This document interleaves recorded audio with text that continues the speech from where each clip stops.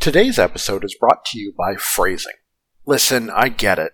Plug-in is not exciting in the English language. It's cool in Japan, where if you say it straight up in English still, it's foreign and exotic. In native English and to a native English speaker, though, it sounds less like you're going into battle and more like you're setting up a lamp. Two very different moods. But choosing the words jackin' instead was a questionable idea. Yes, it sounds more dynamic, it has more to do with technology and computers, but now I really have to be careful not to screw up the phrase jack in 5 different ways, as I discuss 2001's Mega Man Battle Network on today's episode of What Am I Podcasting For?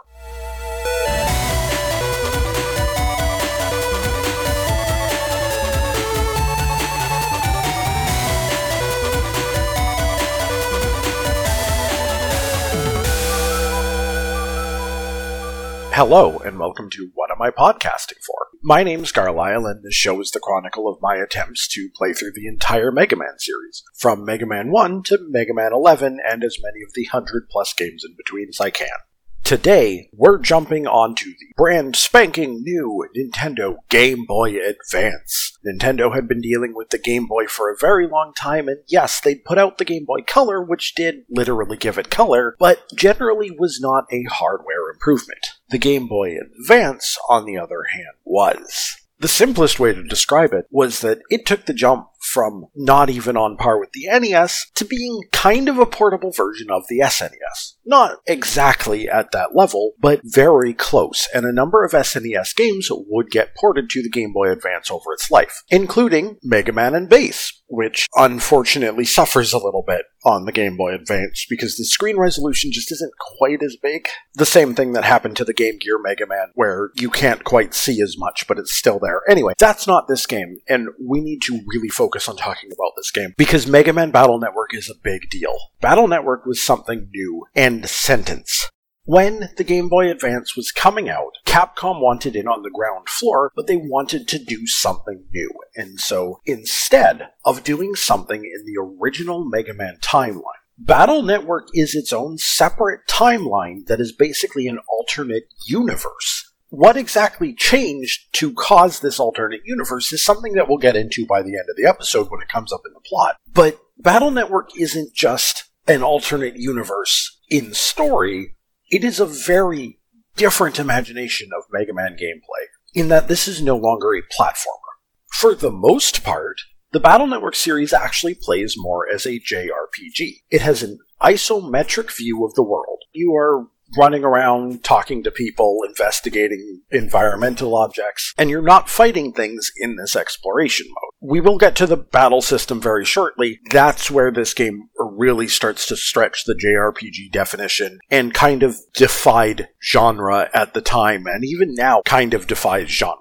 This game was a launch title for the Game Boy Advance in Japan. The English version, however, was a couple months delayed from being a launch title, but I'm still qualifying it as one, and so it can be a little bit rough around the edges. It's not pushing the system to its limits in any sort of way, but creativity does not necessarily require mastery of a system. To illustrate how different this world is, I'm just going to jump into the opening section of this game. Our story begins in AC/DC Town, which is going to be the main setting for almost every game in the series. This is the home of our main character, Lan Hikari. No, not Mega Man Lan or anything, just Lan, a young human boy in 5th grade. Which sounds weird to point out that he's a human, but we are coming from a series where almost the entire cast was robots. And yes, Lan is in local area network, it's a computer joke, get ready for a lot of those.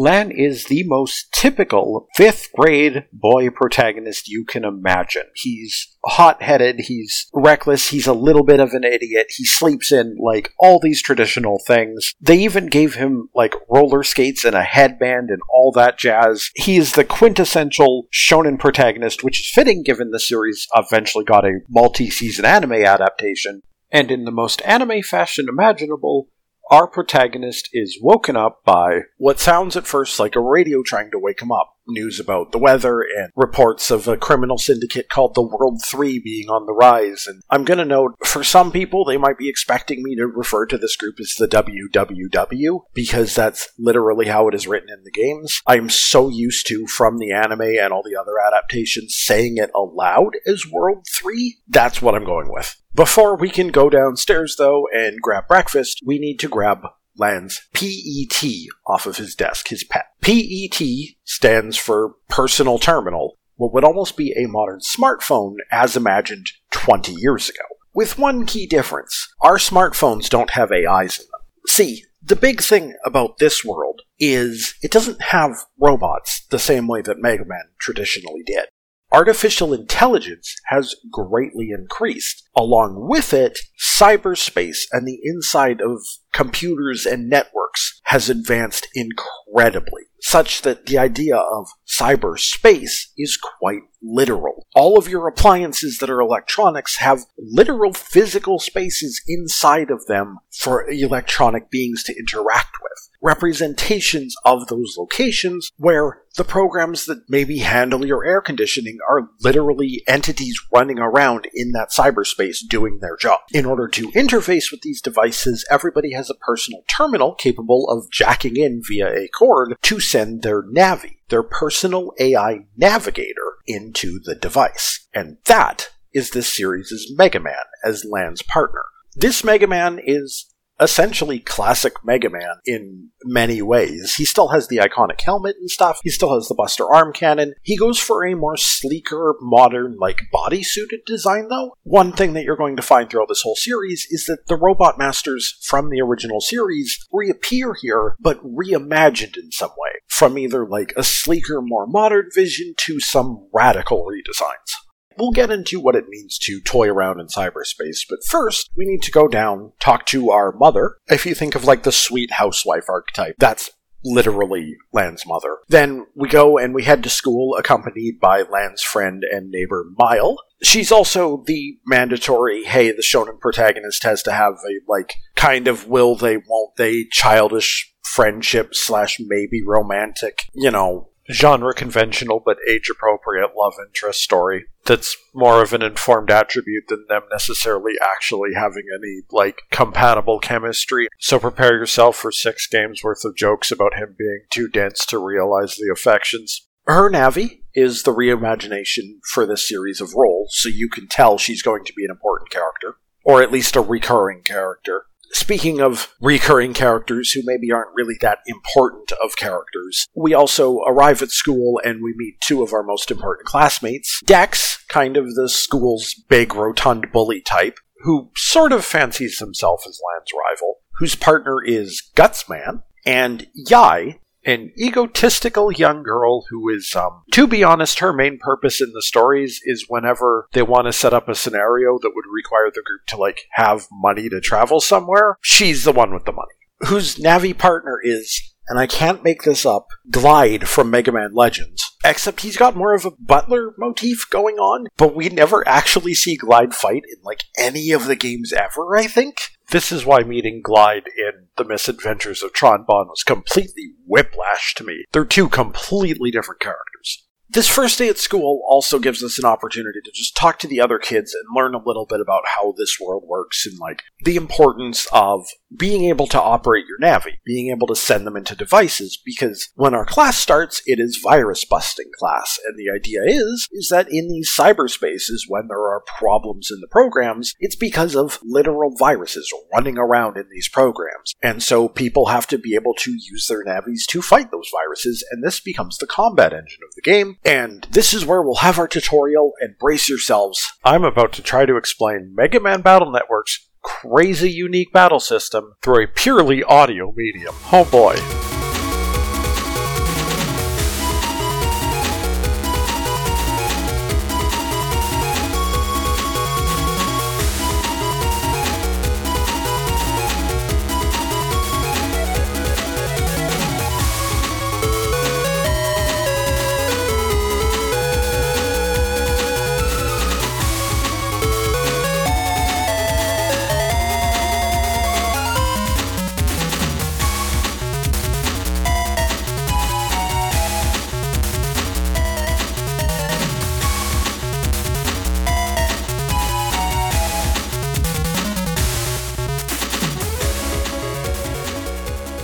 It's chess but in real time. But also not chess, but also a deck-building card game. Let me back up and explain this.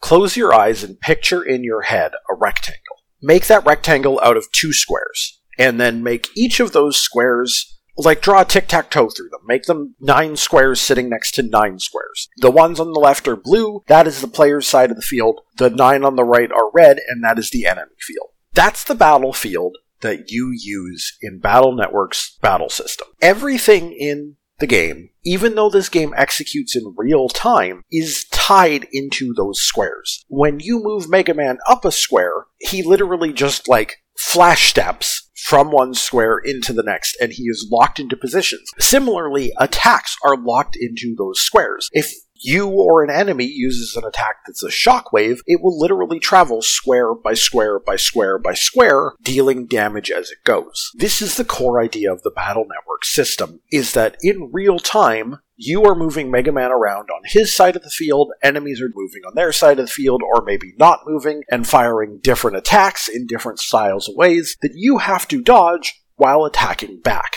This probably gives some tactical RPG vibes, but it's not a tactics game. It's not turn-based. This executes in real time, excluding for the parts where it sort of is turn-based in the custom screen. At the start of every battle, you draw 5 battle chips. What the hell's a battle chip? Well, the easiest way to think of it, outside of battle, you build yourself a folder, a deck of 30 different battle chips, 30 different cards. When you go into battle, you'll be offered a hand of 5 random ones. Then, while the action is paused, at the custom screen, you can pick chips from this hand in order to bring into the action segment. Battle will activate, and you'll go into the real-time fighting, and Mega Man can use those chips that you've sent him once each. After a few seconds of this, a gauge at the top of the screen will fill up, and you can reopen the custom screen with a new hand of chips. If you run out of chips early, you can also fire your Buster. It's very weak early on in the game, but there are ways to upgrade it. But the majority of your damage, regardless, is going to come from these chips.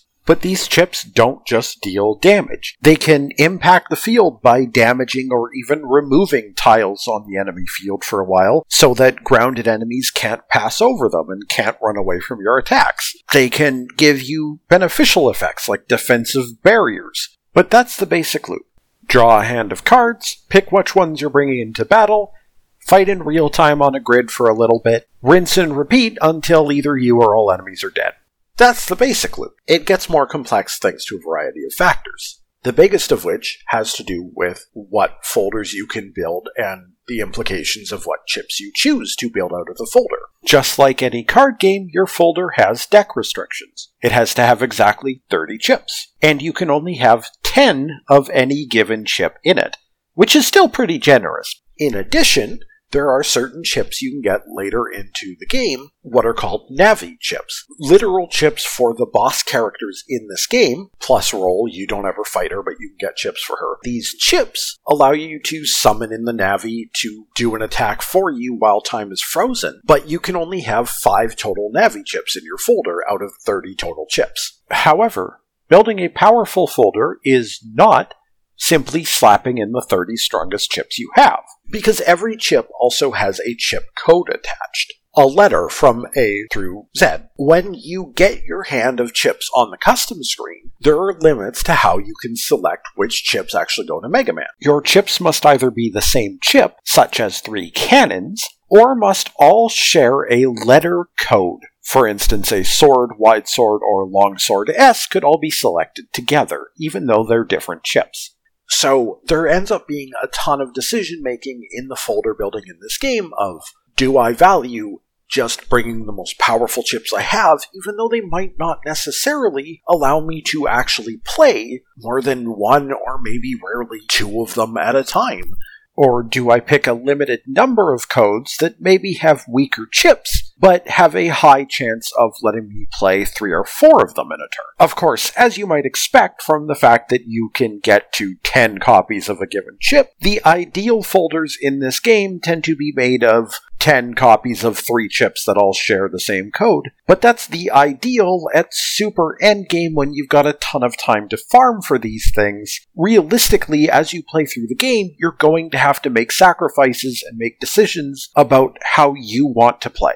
Do I spend time farming random encounters with enemies that drop chips that I like in order to get additional copies of those chips in order to throw into my folder? And do I adjust my folder when I enter a new area? For instance, if I'm heading into an area that's primarily water elemental viruses, because there is an elemental rock, paper, scissors, fire beats wood, beats electric, beats water, beats fire. If I'm heading into an area with water type viruses, do I disrupt my current folder by including a lot of electric type chips, even if they might not match the codes? Do I try to struggle through a boss with my current folder, or do I adjust it to deal with the fact that this boss hides out in the back row and I'm using mostly sword chips, which do not have the ability to hit things that are in the back row? They are a close range attack, and I can't reach. That is intensely technical. There is tons of decisions to be had in this constant just iteration on powering yourself up in your deck building. And then there's the executional aspect of it. Everything's running in real time. You need to learn what kind of attacks your enemies can actually do and how they use them. Yes, you do recover to full HP between every battle, in this game at least, but also enemies are powerful and they will kill you in 3 or 4 attacks if you're not careful most of the time. The Battle Network combat engine is wild to describe and wilder to play. The game design of this game became an absolute phenomenon on the Game Boy Advance, because I haven't even gotten into stuff like program advances, where if you manage to draw into a set of chips together and select from them in a specific order, you may transform that series of chips in the actual battleground into a much more powerful attack. There's just so many options and strategies available. And this is just the first game in the series. It's only going to get crazier as we get going. And if I go on detailing everything about all the different types of chips and everything, we will be here all day. I think the biggest other things to mention have to do with how you power Mega Man up and the systems related to that. You can get additional HP by finding or buying HP memories out in the world, sometimes just by checking the right corners or sometimes from shops. There's a limited number of them in the game in fixed positions. You can also get elemental armors for Mega Man in this game, which are purchased and basically let him take half damage from certain elements while making him weak to other ones. And then, finally, the battle reward system in this game itself is interesting. When you defeat enemies, the game assigns you a rank based on your performance. How long did it take you? How much damage did you take? Etc., etc. The higher this rank, the more likely you are to receive a new chip instead of just some money. Higher rankings provide rarer chips or chips in more generally valuable codes. There is 175 different chips in this game. That's the smallest library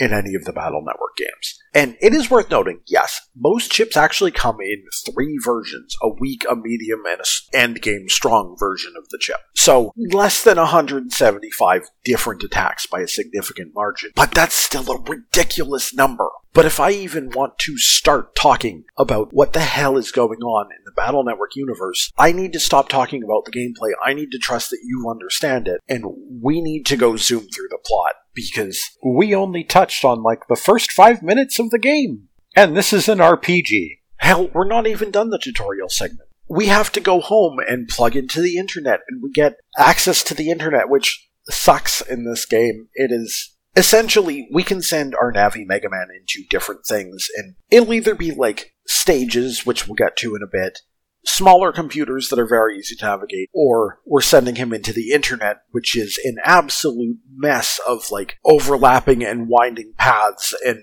very, very little things that actually assist in navigating it. Fortunately, we don't actually have to spend much time in this game on the internet, which is really good, because I absolutely hate navigating Battle Network 1's internet. It's just a disaster. During this tutorial, we do even have the opportunity to take on our first optional boss fight, which is Gutsman, because net battling is just a thing people sometimes do. Technically, it's occasionally mentioned that people aren't supposed to be doing this. Literally nobody in Universe actually gives a crap. After all, even if your Navi gets damaged or deleted, you can just restore a backup of them. Except for Mega Man, who triggers a game over if he gets deleted, but we'll come back to that. Gutsman is a really simple tutorial boss. He teleports around randomly, he has really slow shockwaves, he can occasionally crack some of your panels, which means that once you move onto them and move off, they will disappear for a little while and you can't walk on empty panels. But because he's very slow, he is a very easy target, he doesn't have a whole lot of HP, he also doesn't give us anything for beating him at this point in the game. Every boss in this game has the story version, or the initial version that you fight, and then later on there's some way to do a refight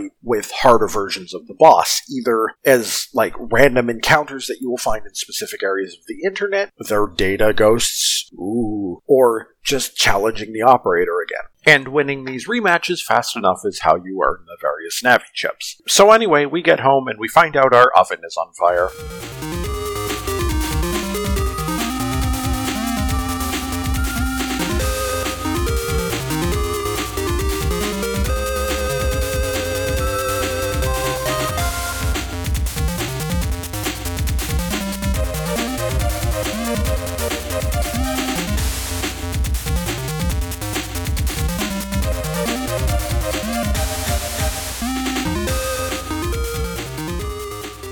Okay, so one of the things about the Battle Network universe is that anything that can go wrong will, because somebody hacks into it. And in this case, a World 3 operator posing as a fire repairman has been going around throwing viruses into random people's ovens, and is also apparently searching for some super fire elemental program that apparently was in our oven for no apparent reason, but that's beside the point. In order to deal with this problem, we have to literally jack into an oven that's on fire and send Mega Man in. This is our first stage, which is an area that has unique visuals and usually like unique field mechanics to it. For example, here we get an ice program that allows us to cool off the raging flames, but you can only extinguish a certain number of them before we have to go back to the NPC to refresh the program, and in that time the fires would reset. So essentially it's a small puzzle. It's extremely easy though. This first stage is actually super generous, and at the end of it we have our first mandatory boss fight with Fireman. You're gonna notice, we have a bit of a theme of using the original 6 Mega Man 1 Robot Masters here. And Fireman, honestly, is almost the exact same as Gutsman. Random teleporting, slow, easily telegraphed forward attacks. They both serve as like a template of the most basic possible Battle Network boss. By the end of this game, we'll be seeing much more creativity. Fireman's operator mocks us a bit because technically his plan succeeded and he got whatever mystery program was in our oven. Threatens us with saying that soon the World 3 will start war and everybody's going to die because the group is extremely transparent about their master plan, and apparently it's to start a gigantic war and kill everybody. We don't know exactly how they plan to do that, but that is apparently their long-term goal, and we're just like, whatever dude, and we go to sleep and head to Chapter 2. Pretty much every chapter in these games ends on Lan going to sleep. In fact, they aren't like named chapters. I'm just using that as the distinction. Chapter 2/Day 2. Everything is kind of normal. Lan heads towards school, and it turns out like, oh hey, there's a new assistant teacher who is a little bit of a nerd and a geek and a rare battle chip collector, and naturally is actually a World 3 operative there to install a brainwashing program in the school. Naturally. When I say anything that goes wrong in this series can, I mean it. This isn't even the only time somebody tries to do this at this specific school. This series is really anime, okay? Long story short, we have to plug into the school's network, and this is our second stage. This one is kind of interesting in that it's a direct parallel to the school itself, and every once in a while, Mega Man will be like, hey, this gate needs something in the school interacted with, or needs a passcode that's related to something in the school, and you'll have to jump back to Lan and investigate the school in order to get the code. At the end of this stage, we fight the strange new teacher Hagsby's Navi, Number Man, who is our first boss, who is a back row boss, in that he hides in the back, and that does mean that chips like swords and punches and hammers can't reach him without some sort of assistance from other chips. Numberman just hides out in a completely static location, which does make him easy to damage, but his main form of attack involves throwing out obstacles that must be destroyed before they deal unavoidable damage, things like time bomb or exploding dice. If you haven't found any power-up items from Mega Man's Buster, this can actually be a nasty fight. If you've found even one, it's probably not going to be that bad.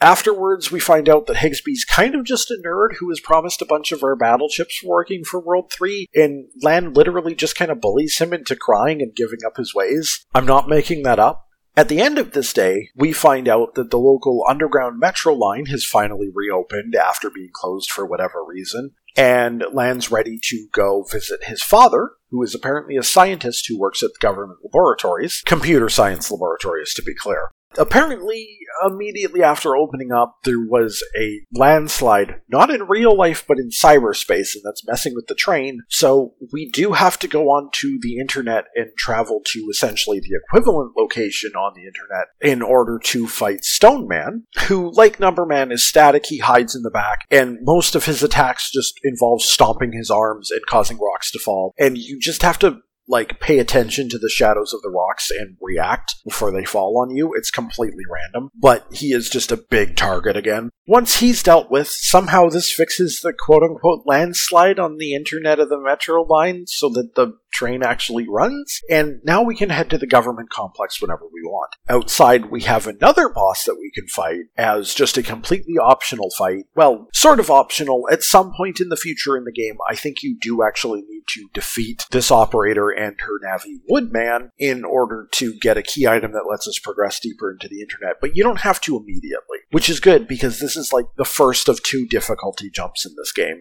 is getting to the government complex. Woodman's got more HP and more damage than previous bosses, and while he is big and slow and his movement is very obvious, he is pretty much random and relies on you responding to the dangerous flashes of the panels on your side of the field and getting off them correctly.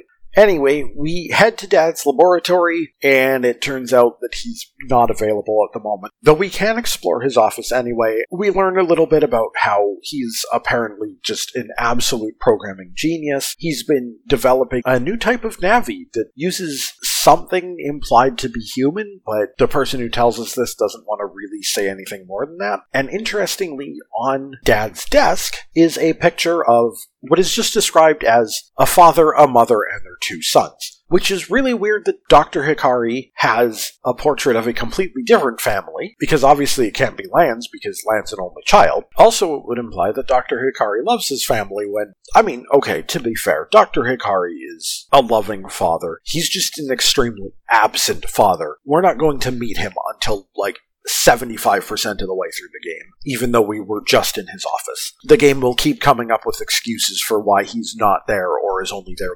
momentarily. Anyway, that disappointment aside, we head home and we sleep and life progresses for a few days until we wake up one day and the water's not on. Nobody can get water anywhere in town. We go to school and even the school's fountain is dried up. Apparently class is cancelled, so we go home and we pass by a car which is making muffled kidnapped child noises, but we just kind of pass by it and don't do anything about it. Especially because much more interesting right next to it is a new shop that is opened, courtesy of Higsby, the assistant teacher from before. Higsby running a chip shop is a standard feature of these games. His chip shop also always features chip traders. You might remember that I said that you can only put 10 of a given chip into your folder in this game. If you get more copies, you can throw extra copies of chips into the chip traders, and they will save the game, then spit out a completely random chip in return. Sometimes this can help you get chips that you don't have in your collection yet. Sometimes it ends up just being duplicates. But as long as you are giving up chips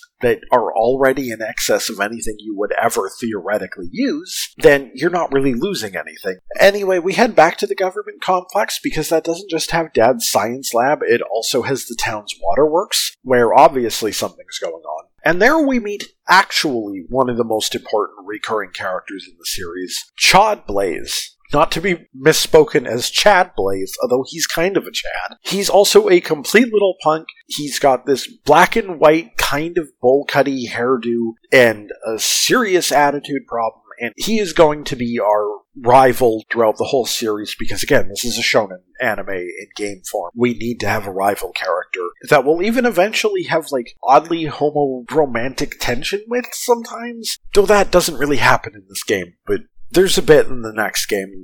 Anyway, that's later. He's also apparently what's referred to as an official net battler, as in it's literally his job to go around and stop cyber problems. Like the World 3's hacking attempts, and so it makes some sense that he'd be here at the Waterworks. In order to actually get into the Waterworks, of course, we need a proper ID for the government complex, so we literally go and Lan just takes a pair of scissors to his dad's lab coat up in his office and steals his ID badge? That can't be good.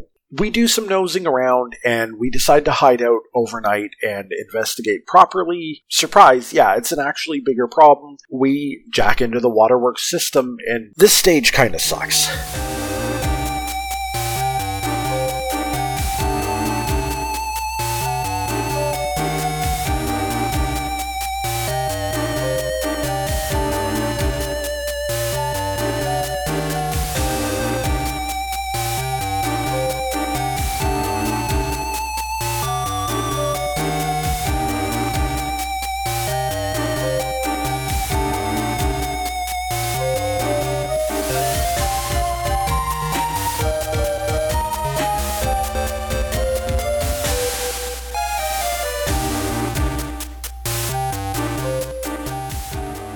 There's two reasons it kind of sucks. The first is just navigating it can be a bit painful. It's basically an ice physics dungeon. Once you start moving onto certain sections, Mega Man will automatically traverse all the way to the end of the ice. He can fall off cliffs while doing this and land on other platforms and make you take a long way back up. You'll have to turn on and off water faucets in order to clear different paths. We meet a couple suspicious Navis as we go through this section, one of whom is this obviously important clown-looking Navi. I'm going to throw it out there right now. Rule of thumb for the Battle Network series, if anything has a unique sprite or, facial mugshot, there is a reason that they have a unique mugshot, and it's almost certainly because they're an important character, 90% of the time, a boss. We also get to meet Chaud's Net Navi, Proto Man, which, yeah, now you know he's important when his partner is Proto Man. Proto Man even looks like his Mega Man self, to be really clear.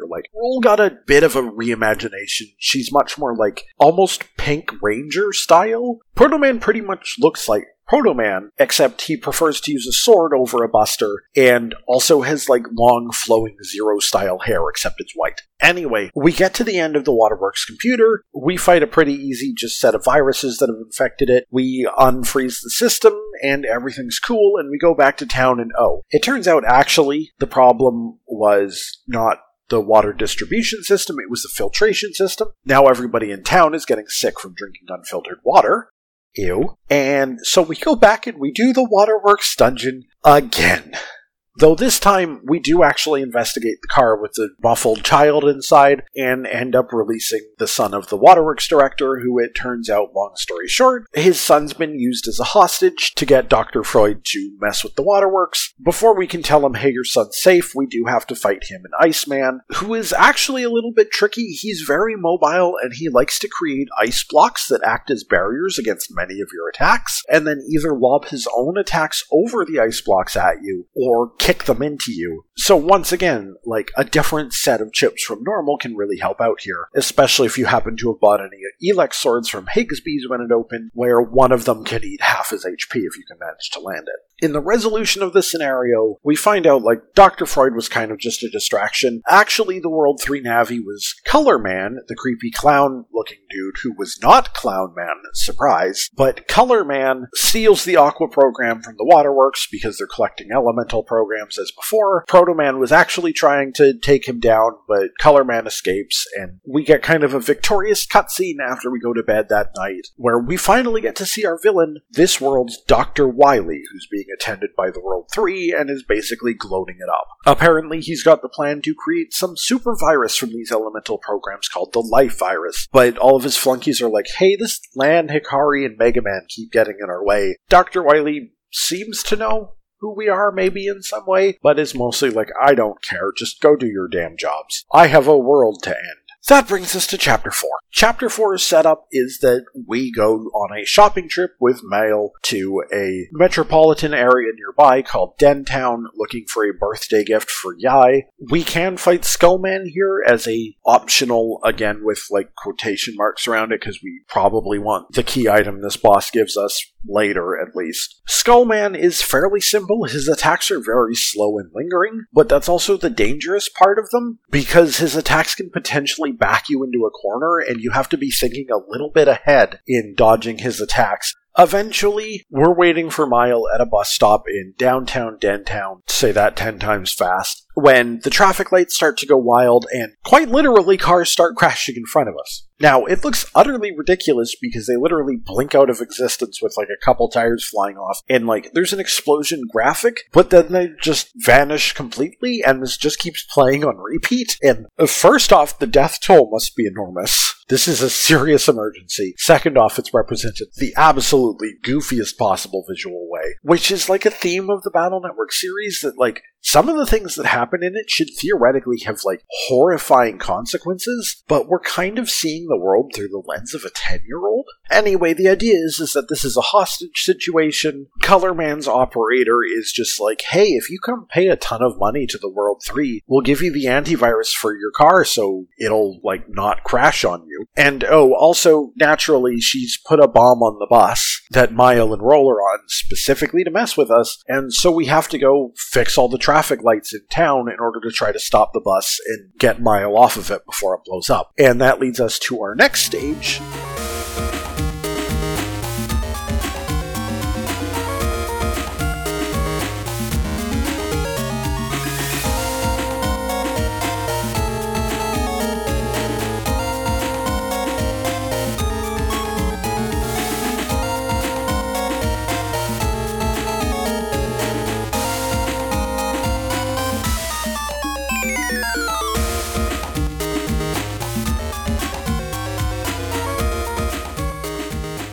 This one has an interesting puzzle where whenever you pass through certain markers on the map, whether the blue paths or the red paths are lit up will swap. Only the paths that are actually lit up can be walked on. It starts very, very linear, but by like the third one onwards, they can definitely trip you up a little bit, because you do actually have to pass through them in order to have them change the color. You can't just like easily step into one and back out where you were and have it change color. That won't work. In the end, we have to plug into the bus directly in order to try to disarm the bomb, where Colorman is being really creepy to Roll. There's some bad overtones, but I think that's the point. There's a couple of Navis in this series that just give off really creepy vibes. Colorman's is not because he's themed like a clown. That's actually the least of his problems. He's just a pervert. He's also a decently tough boss. He's another one of those bosses that hides in the back, but he's mobile in the back row, and he actually has two different, like, puppets that move around in the rows in front of him. This makes it extremely difficult to approach him with sword-based chips, and also any sort of projectile chips. The only things that have an easy time hitting him are Navi chips and lobbed chips, like throwing bombs and stuff, which aren't necessarily the greatest chips in the game most of the time. They're alright,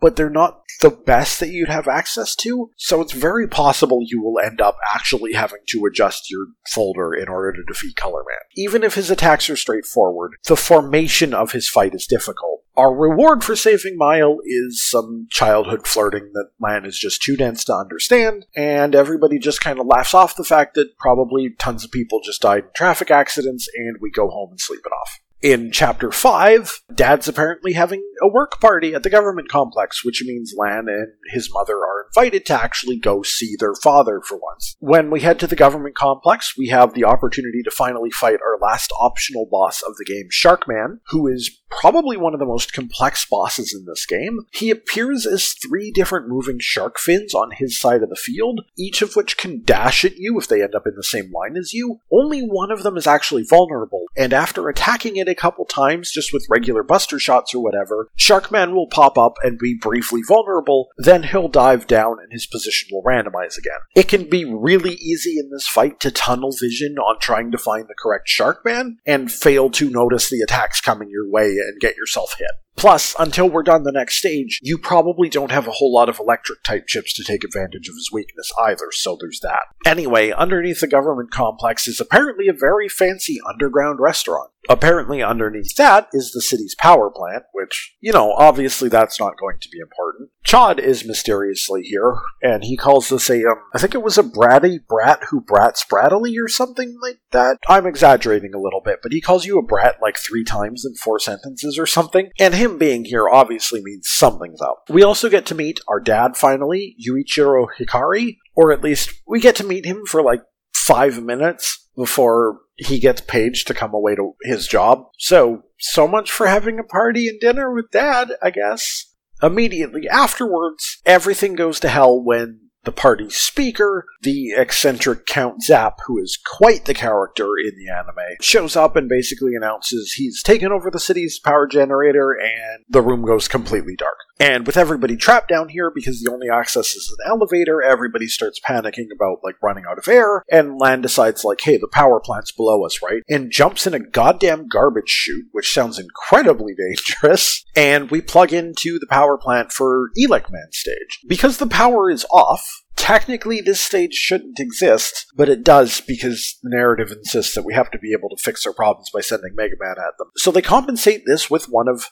the 3 different gimmicks. This is the least painful gimmick of this stage, is that you're on a timer throughout the entire area. Once that timer is up, Mega Man no longer naturally recovers because he's having to use the battery power of Lan's pet in order to power his navigation of the system. It is very possible to finish this entire area with still 30 to 40% of the timer left, but it's not necessarily trivial, and if you waste a lot of time getting turned around and stuff, it could start to suck, and then recovery chips are going to matter a lot. The reason you might get turned around a whole lot is because this stage's second gimmick is invisible paths. You realize they're there extremely early when there's nowhere to go off the starting platform, but man, and it's not like it's linear paths either. Sometimes these invisible paths actually form loops. So that sucks too. And it gets worse because there's the dumb battery puzzle. You'll get sets of batteries from programs in here that you need to slot into a grid on the floor and turn on a power switch, and hopefully you put the batteries in the correct position. You get the hint that batteries will never be adjacent to each other in the correct positions, but it's a whole lot of trial and error, and if you error enough times, you have to go all the way back to the NPC who gave you the batteries. Also, this dungeon is, in general, fairly tough, too. The enemies are starting to have a couple hundred HP. If you were trying to do this with just your base folder, the game's going to get extremely difficult at this point, so you have to have gone out of your way to upgrade. At the very end of this ordeal, we do face Elec Man. We can't immediately kill him at first, though, as somewhere in the power plant is still power that's transferring to him, and he's made out of literal electricity, theoretically, like every other Navi. God, I should stop trying to think too hard about this series and apply too much logic. Long story short, Lan almost electrocutes himself pulling a switch in order to completely shut down the power plant and make it so we can destroy Elec Man and then turn the power back on. Elec Man is actually fairly simple. Unlike the last few bosses, there's no gimmick where he's hiding behind things. He only attacks every so often, and usually it's just move out of the way, or destroy the coils that he puts down, which can be done pretty easily with a couple buster shots if you've upgraded it. Elec Man's actually kind of a joke, all things considered. Less a joke is what happens immediately after we defeat him, where we find out that Elec Man stole the Elec program, Chod was here, and intended to capture Elec Man rather than delete him, because the idea was to interrogate the location of the World 3's base out of him. This was a deliberate sting set up, and we kind of ruined it, and so Proto Man actually fights us. And Proto Man's deal is that, barring a handful of chips, which can kind of trick him, like the instant summons of Navis for attacks, Proto Man will block almost every attack you throw at him. What you actually have to do is wait for him to teleport in front of you in order to do some sort of sword attack, and then slap him in the face. Trying just to randomly fire at Proto Man will not work, but as long as you are patient and look for the opportunities, he's not that bad. The only real difficult part of this is that it is a back-to-back boss fight, you don't get to save in between, and you might not be running on full HP.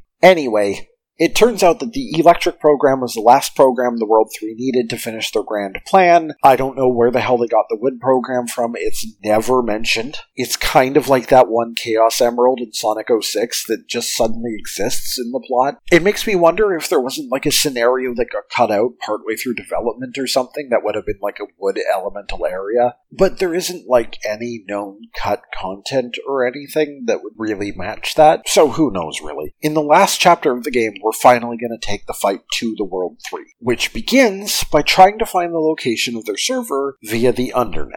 The Undernet is the deepest part of the internet, and in order to get into it, we have to hunt down some former World 3 operatives around town and basically get their keys to the Undernet. This is a location that recurs throughout the series. In Battle Network 1, it's essentially the latter 2/3 of the total number of internet areas. The basic, actual, standard internet is 4 areas that are very, very large. The Undernet areas are technically more straightforward, but there's a grand total of 12 of these damn things. You only have to touch 3 of them in order to find the boss for this part, Bomb Man. And Bomb Man, by the way, very simple boss. He puts down bombs on his side of the field, and then if left alone for too long, will kick them over to your side of the field for big explosions. By this point, shouldn't be that bad. That's the part of the Undernet we have to explore. We also have access to the rest of the Undernet, though, which is really interesting because it's also basically kind of the game's post-game area, despite the fact we haven't finished the game. In order to traverse the different areas of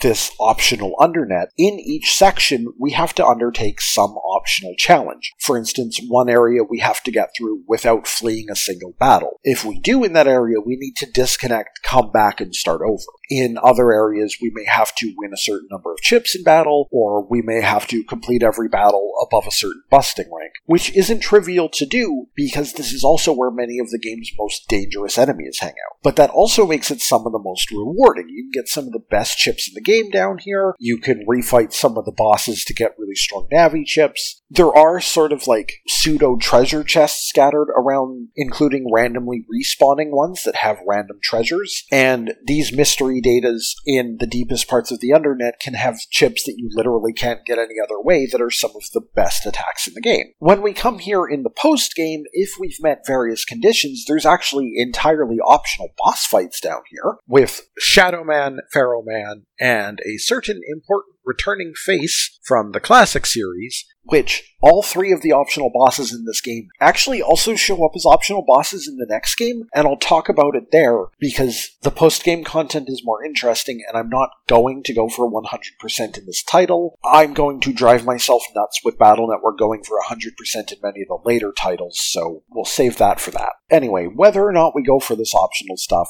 we do defeat Bomb Man, and he gets the last laugh by blowing up the connection to World 3 space on the internet. But we did get some data, and in order to sort it out, we take it to Dad. Dad tries to tell us, well, thanks for this, I guess we'll let Chod handle it from here, and Len's excuse you, I've been saving the city over and over again, I think this is my thing. Dad's basically listen, World 3 are trying to start a war. Their plan, as we've learned about it, is to literally build a hacking rocket and fire it into space near military satellites so that the life virus will jump into those God, even just describing this. So that the virus will jump into those satellites, infect them, and cause military weapons around the world to go crazy and blow everybody up. If we send you after this, and you fail, that means the ensuing war is going to be on your shoulders, and I don't know if you're ready for that. Do you think you could handle that? We get a yes or no prompt, and if we say yes, then Dad's immediately yeah, okay, give me a day. And we go to sleep, and we wake up the next day, and long story short, we find out that there's a hidden subway underneath the school that we use to get to the World 3 base.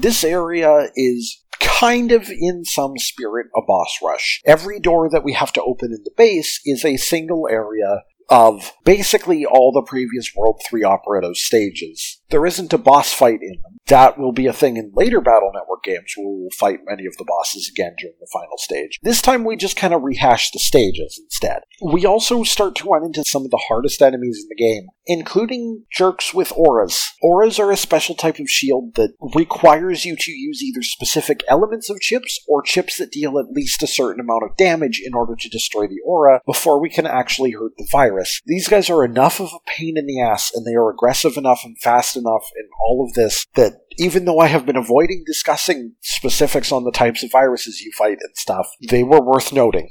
At the end of each of these stages, there will be some obstacle that Mega Man can't deal with, and then one of Lan's friends is going to show up to help us out, whether it's, Guts Man smashing rocks, or Number Man showing up to decode an impossible passcode. And this kind of, hey, remember, Lan has friends and they are theoretically capable and relevant to the plot and capable of assisting him, even though he's the one who has been doing everything the entire game, is going to be a standard of the Battle Network games. At the end of the final repeat segment, we have to fight the last of the World 3 operatives who is using Magic Man. This wizard dude stands in the back of the arena in a specific spot and has one attack, which is a slow-moving fireball. This would be an effortless boss fight if not for the fact that he regularly teleports in random viruses to fight us throughout the fight. You only have to defeat Magic Man, but the randomness of what viruses he brings in and kind of the interaction of their attacks with his simple one can get a little bit nasty if you're not on top of keeping them under control. We also have to save right before this fight, because every Battle Network game has some point of no return, where you have to complete the last chunk of the game as kind of a gauntlet. After defeating him, well, we don't quite defeat him. Wily gives his operator a fragment of the life virus's power. Mega Man takes critical damage before Magic Man himself is blown up by a surprise appearance from Chad and Proto Man. Now, one thing that I didn't bring up earlier is that most Navis have backups. Yeah, it might revert their AI's memory a couple days or so, but you can restore the Navi. Mega Man doesn't have that, and that's why we get game overs. And this is where we start to find out why that is actually the case. If you're familiar with the Battle Network manga or the anime, you don't know about what's about to be revealed here because it's only a thing in the games. See, Mega Man isn't quite a normal Navi. It's been hinted at a couple times throughout the game, from characters randomly asking you if you're a twin and you having the option to say yes, to the picture on Yuichiro's desk that weirdly had a family with 2 kids. Long story short, Mom and Dad actually did have twin sons. Unfortunately, one of them fell prey to a heart condition at an exceedingly young age and passed away. At the same time, however, Dad had been developing a new type of Navi. He realized that he had a chance to immortalize his son as a Navi by basing the Navi's data around his dying son's DNA. Hub, by the way, is the name of the kid. Like LAN and Hub, get it? It's networking jokes, haha. In this way, Hub was essentially reborn as Mega Man. And he's actually known this the entire time, but Yuichiro was like, hey, don't tell LAN about this until he's ready for it. But there was one important thing that Yuichiro discovered, which was that, for some reason, if he allowed Mega Man to exist with exactly Hub's DNA, because him and Lan were twin brothers, Hub's DNA was so close to Lan's that somehow it interfered with Lan in the real world, and anything that happened to one of them would happen to the other as well. This makes literally no sense. There is no real-world physics that enable this to make any sort of sense whatsoever, but that's what had happened. But now, as Mega Man is basically, critically injured and stuff, Chad has brought a patch, the Hub.Bat, which Dr. Hikari's like, hey, this'll fix Mega Man, he'll live, but it will also patch that difference in DNA. It'll probably turn Mega Man into a super Navi who could actually defeat the life virus and stuff. But also it means that if he starts getting hurt, it's going to hurt you too, Lan, and if he dies, it's probably going to kill you too. Obviously, Lan being the shonen protagonist that he is like, well, hell yeah, hook me up with that. So Mega Man gets revived, and now him and Lan are synced up, and we're gonna go kick Dr. Wily's butt. And this is where we find out how the alternate universe of Battle Network came to exist. Dr. Wily gets mad at us for being a Hikari, and it turns out the original Dr. Hikari, not Yuichiro, not our dad, but our grandfather, Dr. Hikari, which, by the way, Hikari means light, so Dr. Light, for simplicity's sake. Dr. Wily and Dr. Light were rivals, scientifically. Dr. Wily wanted to build robots. Dr. Light wanted to go into networking and artificial intelligence and stuff. The country's funding had eyes on both of them as the country's geniuses, but could only fund one of them for whatever reason, and after Dr. Light's work won an international exposition, Dr. Wily got very, very jealous about it because his funding got completely cancelled. The literal turning point of this universe is that Dr. Light wasn't a roboticist, he was a programmer. Also, that this world's Dr. Light had a kid, so there's that too, but that's irrelevant. Anyway, Wily's been jealous forever, and the thing is Dr. Light's work was so transformative it changed the face of the world, so Dr. Wily's been stewing in his jealousy everywhere he looks, and that's why he wants to destroy the world, because Dr. Light made it the way it is, and Dr. Wily will take that from him. He's about to launch the rocket with the life virus inside, so Lan runs up and jacks into it, and we run down a straightforward path, and then we fight the life virus. Our last boss is a fairly straightforward threat that sits center stage. He has a very straightforward but dangerous pattern. He generates a 100 power aura that has no element attached to it, while charging an attack. He drops the aura when he does his attack, which is a variety of large attacks, from lasers to huge swords to, meteors that fall on the field, and this does create a window of vulnerability, but afterwards he generates a new aura to protect himself while he prepares the next attack.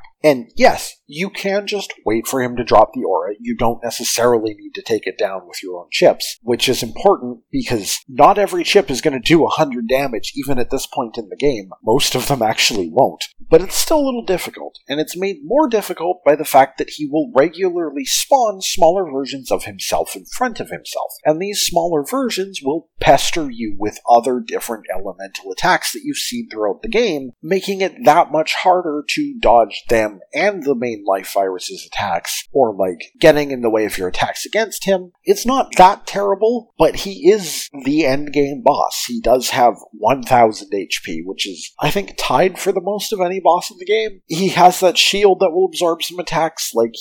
It's a really good thing he's stationary.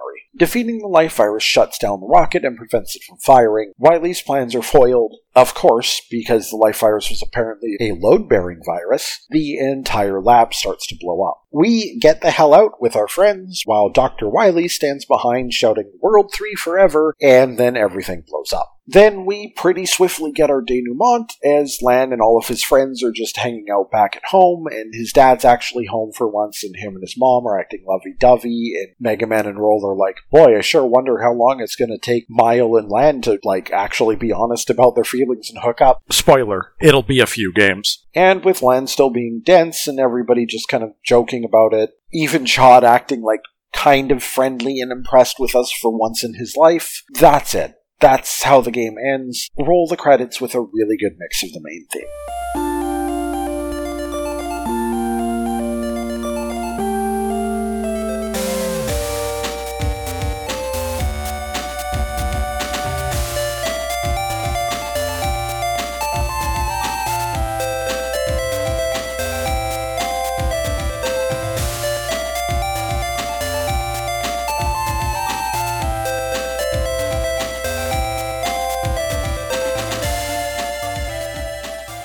Oh my god, okay, so this is already one of the longest games that we've had. And we're not done, but first I'm going to summarize my thoughts on Battle Network. This is an incredibly unique game.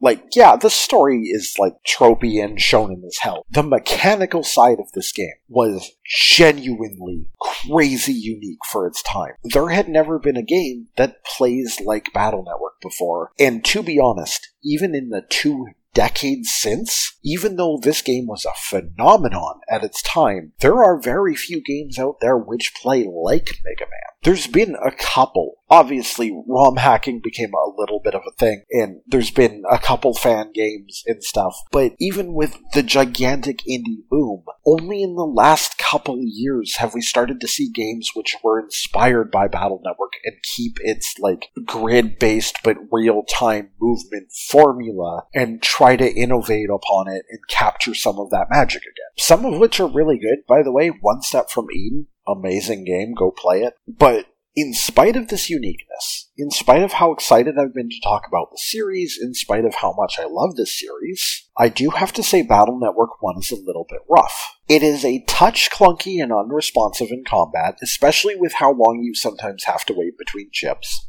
Its internet area, which you do have to travel through a few times in the game, and especially in post-game, is gigantic, but also absolutely sucks to navigate. It's so utterly featureless. It's so easy to get turned around or lost, and it's such a major location for the long-term playability of this game that is a problem. And its multiplayer is kind of thwarted by the way that chip folders are done. God, I didn't even mention, there's multiplayer. You can literally play against another person's Mega Man if you want. The multiplayer in this game is just definitely on the weaker side, just between stacking a folder with 3 chips and 10 copies, making it really easy to just plow through things, and a lack of certain customization features that future games will have. And that's kind of the thing is, I know what the rest of this series has to bring to the table. When we cover Battle Network 2, most of my time with that game is going to be me going, hey, here's all these things that were improved and added and expanded from the first game that make the first game look bad in comparison. As creative as it is, and as to the point as it is, and as solid of a start as it is. And this game reviewed really well for its time. This game is kind of like Mega Man 1 in a lot of ways, one of which is that Mega Man 1 immediately felt dated the moment Mega Man 2 happened. The same is going to happen in the series. Even after Battle Network 2, back in the day, it was hard to go back to Mega Man Battle Network 1. But I will say one thing that Battle Network 1 has going for it that will become a problem in later games is that this game is to the point. It takes maybe 3 hours to beat it. There's very little filler or extraneous content. It's just story beat to story beat to story beat. So even if it's a dated experience, it isn't a dated experience that forces a lot of extra time out of you,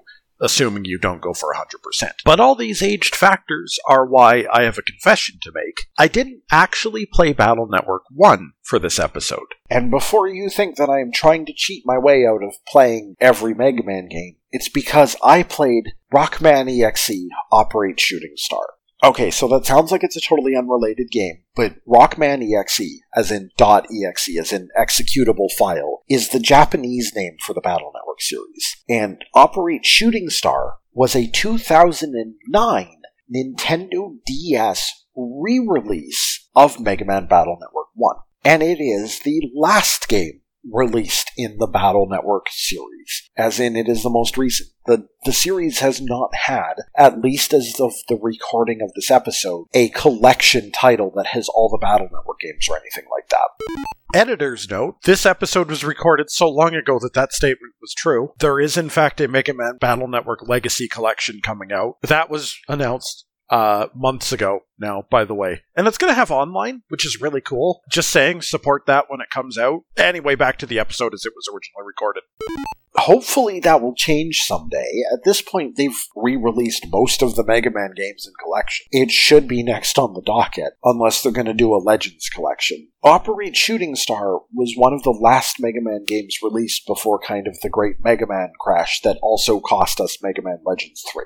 And it is technically a port, but also an update to the game that also has some new features. For instance, it slightly rearranges the game's music. It does have some voice-acted clips using voices from the Japanese voice actors. This game was never released in English, by the way. This was a Japan-only release, so Japanese voices. It does have some redrawn sprite artwork, It did touch up a couple of the more painful parts of the game. The random encounter rate is notably lower, which is good. It was a little bit high in the original. Not terrible, but notable. It added some slight visual changes to the waterworks to make things a little bit more visible. It added indicators for where the invisible paths are in Elekman's stage. They fade in and out, but you can see them now. And also it made the battery puzzle suck less by not having you have to go back to the NPC if you fail it too many times. It made chips drop a little bit more generously, and it buffed up many of the weaker chips in the game. Of course, it did also buff up the super boss at the end of the game to compensate some, so there was that. It also used more modern mechanics for the chips in some ways. The folder limits from Battle Network 2 were implemented, and also the star code from Battle Network 2, which this recording's gone on so long we will deal with it when we get to that game. It also allows you to escape with the L button. You don't need to use a chip. You can escape just like you would in every other game. Probably the biggest change to just the game as it was previously is there's also a map of areas on the second screen, because the DS is a system that uses two screens, and to take advantage of that second screen, they gave you a map, which, hallelujah.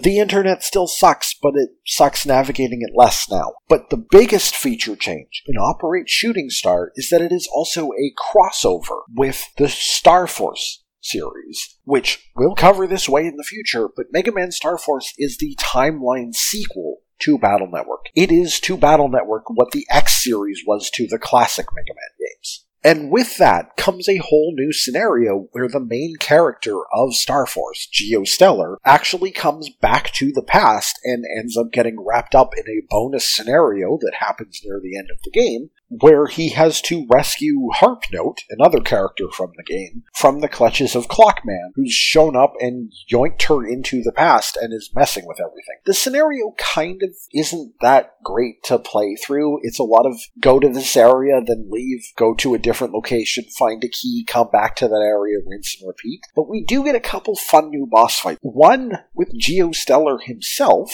who basically is kind of like fighting another Mega Man. He has many of the attacks that are very distinctive to Star Force, including like Lock On and Omegasys' Big Slap and other things that I don't have time to get into explaining just yet. And after we defeat Geo, as part of the scenario, Geo agrees to have Lan operate him, even though that's technically not how he works, but they make it work. That is one of the big features of this game, is we can swap off to Star Force-style Mega Man. Instead of having the elemental armor system, which wasn't that great, you have the choice between classic Mega Man and Geostellar after this point. And Geo brings the features of Star Force's combat system with him. He has a button that allows you to bring up a shield. He has a button that allows you to lock onto and teleport in front of enemies in order to use your various attacks, which allows him to use stuff like swords and fists and hammers on back row enemies when you're not normally supposed to be able to in this game.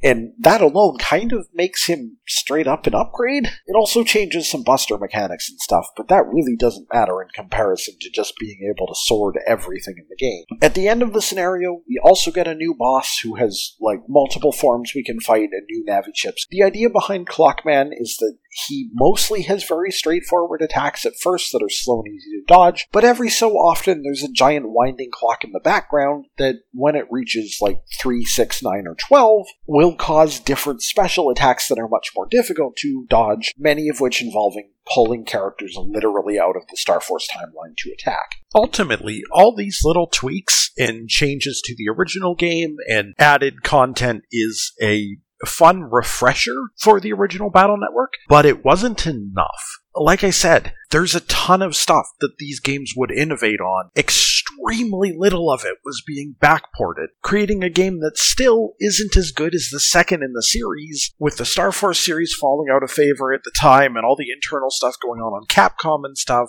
Operate Shooting Star might be the better way to experience Battle Network 1, especially with an English translation being available, but it didn't save the Battle Network series. Okay, that's my impressions of Battle Network. Let's wrap us up by enjoying some of the music from this game. As you've probably heard, the Battle Network series went for a very, very different sound. Partially, this was because the GBA had its own way of handling sound. It had a wide ability to handle a library of, sound samples. It could do more than the SNES could, but they weren't at as high of a fidelity. So they kind of leaned into that and went for something that has a mixture of retro, chiptune aesthetics with a little bit of modern instrumentation and kind of a sci-fi feel to it. These games have a very distinctive and unique sound to them. And one of the best demonstrations of this is actually the internet theme. As much as I hate the internet location, the internet's theme for this game is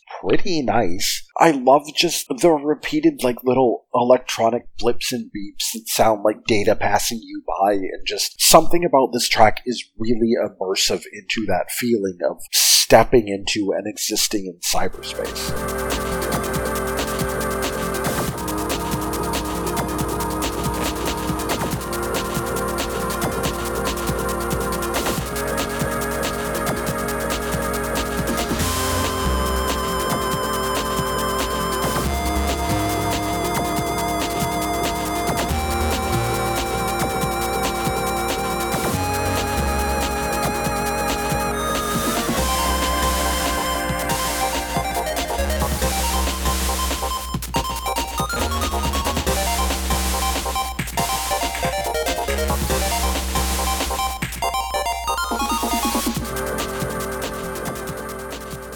Another track that I want to highlight is Elecman's stage, the power plant stage. Given the stage is kind of a timed stage and you were sort of trying to rush through it, it was very important that they managed to nail the high octane feeling without going too hard on it. The tracks in this game only have anywhere from a 30-second to 50-second loop, and you don't want to do too much urgency in a really short loop. Some of the later games in the series tried it and it failed, but here it's done really well.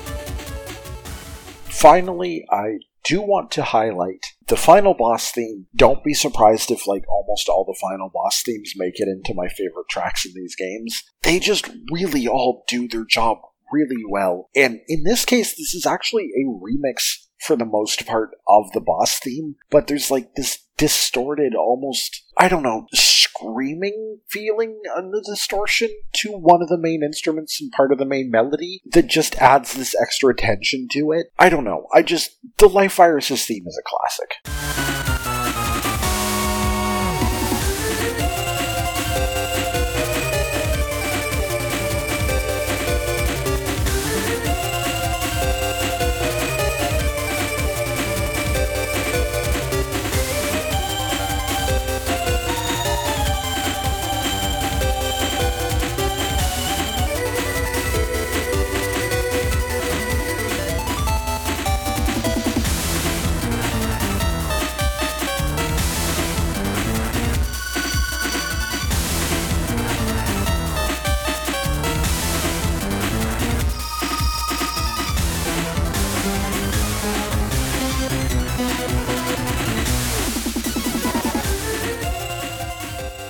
Okay, dear Lord, this recording has gone on almost 2 hours straight.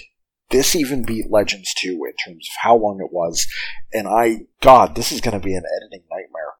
He said, having no idea how correct that phrase would have been. I don't even want to look at how long ago I recorded this episode. I just know it's been a really long time, and I'm very sorry. A real talk here for a minute. Depression's a problem. And as much love and support as I've gotten, there's still a part of my brain that hates hearing my own voice and just panics about it sometimes. But in the months that I haven't had the podcast going, I kept having people be like, hey, so is it ever coming back? I want to hear more. And that actually does mean a lot to me, genuinely. So this episode should be releasing on the 2nd anniversary, and this is where I'm going to celebrate that, is this project began 2 years ago, and I'd like to resume it. I'm not going to make any absolute promises, and realistically what's probably going to happen is the schedule is going to become 1 episode a month. That is just way less pressure. That is way more time for me to be okay with, having days where I'm just not capable of editing without running into a massive wall, because, that's like 4 weeks. Anyway, that's enough self-pity. That is my intention. I can't promise it, but I'm going to try to get back to it. Here we are, ladies and gentlemen. I appear to be making an effort to be back. So, if you liked what you heard, and you want to catch more of it, waipf.podbean.com. Still chugging along, and I'm still findable on your favorite podcast providers. You can get in touch with the podcast by emailing whatamipodcastingfor@gmail.com. I am technically still on Twitter, which as of this recording is still functional, but could very well have exploded in the 3 or 4 days since I finished this edit. But if it's still around, at whatamipodcast4, using the number 4. Yeah, I think that's it. Thanks for listening. I've been Garlisle, and just remember, I accidentally deleted whatever bit was at the end of this episode. It was probably something about how maybe Dr. Light having kids actually pushed him away from feeling the need to build robotic kids, and so Dr. Light getting laid is why we have Battle Network instead of the classic series. You're welcome.